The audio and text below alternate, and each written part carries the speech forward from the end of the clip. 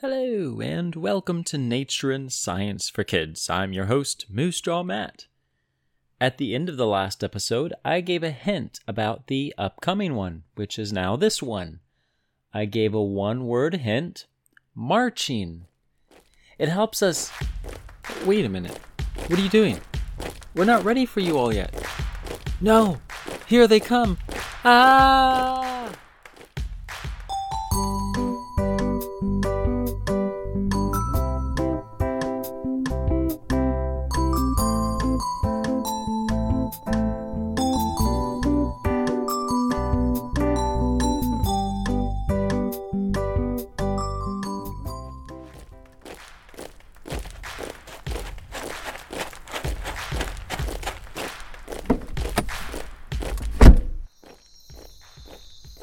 I think this is the only safe place.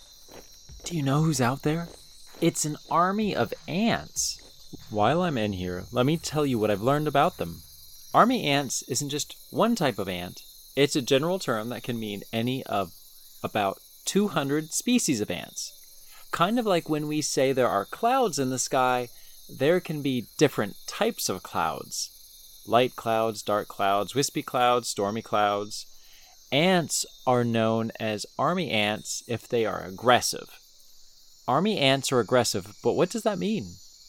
Well, here in the United States, when we see a typical black ant, we see it as going out looking for food, but it returns back to its colony.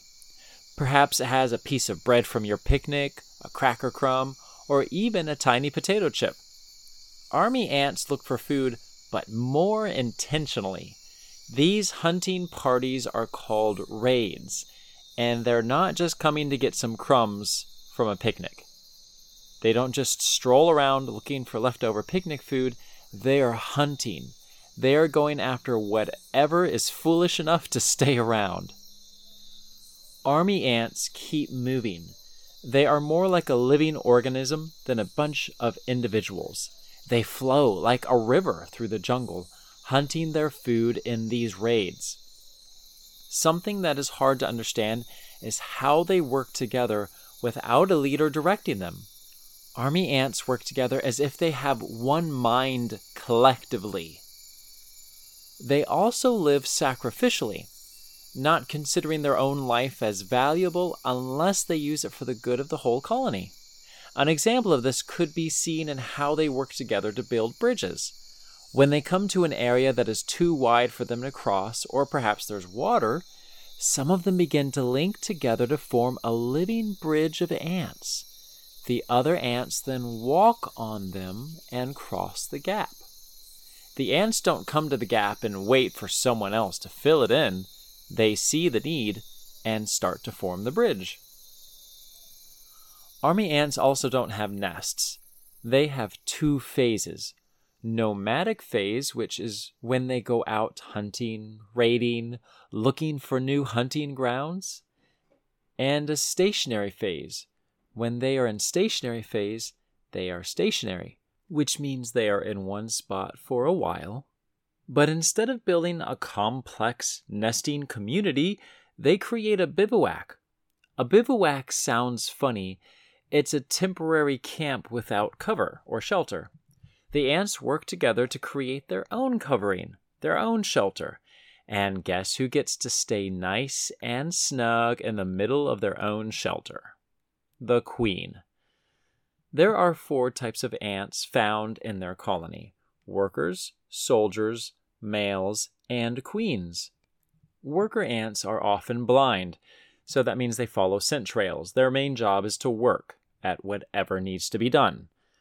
Likely they are some of the ones building a bridge, if it needs to be built. Soldier ants are larger than the worker ants, and guess what they do? They guard the colony. They have large mandibles, which are pinchers, and a strong bite. They can also help carry heavier prey to the colony. Male ants are born with wings, so they can fly to find another queen. Once they meet, they multiply the ant family together.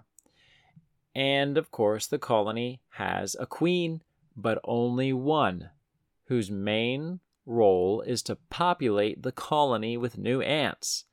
an amazing 3 to 4 million every month.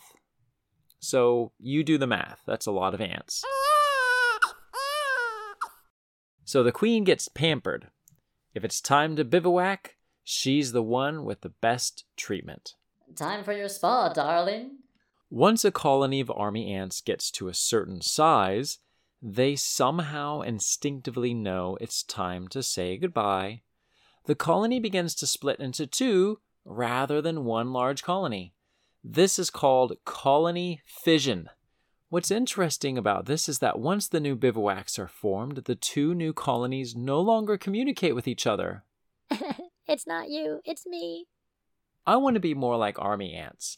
Not that I want to leave the people I know and love, but I want to live for others sacrificially. So I'd like you to think of something good you can do for someone else and do it. I've recently started writing postcards to others and mailing them. It's simple, but it's a way I can think of someone else and send them a personal handwritten note to make them feel good. Also, it's been a while, so it's time for a refresher. If you haven't seen our website, check out moosejawmat.com. On there, you can find an online store with our t-shirt featuring the Nature and Science for Kids logo. Perhaps you want to buy a t-shirt for Christmas, Merry Christmas! a birthday, or just because you like to collect t-shirts. Now you know where to get one. You can also support the podcast by becoming a patron on Patreon. Look for a link in the episode notes to find out more, or go to patreon.com and search for Nature and Science for Kids. I'm Moose Jaw Matt. Until next time, keep exploring your world.